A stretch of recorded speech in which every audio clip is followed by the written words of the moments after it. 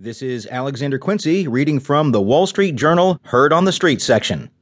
Tech's Brexit shock may still be coming, by Dan Gallagher. Technology stocks rebooted quickly from the Brexit surprise, but the approaching earnings season could force investors to hit the reset button again. The vote by British citizens to leave the European Union took place in what was the final week of the quarter for 70% of the technology firms listed on the S&P 500 roster.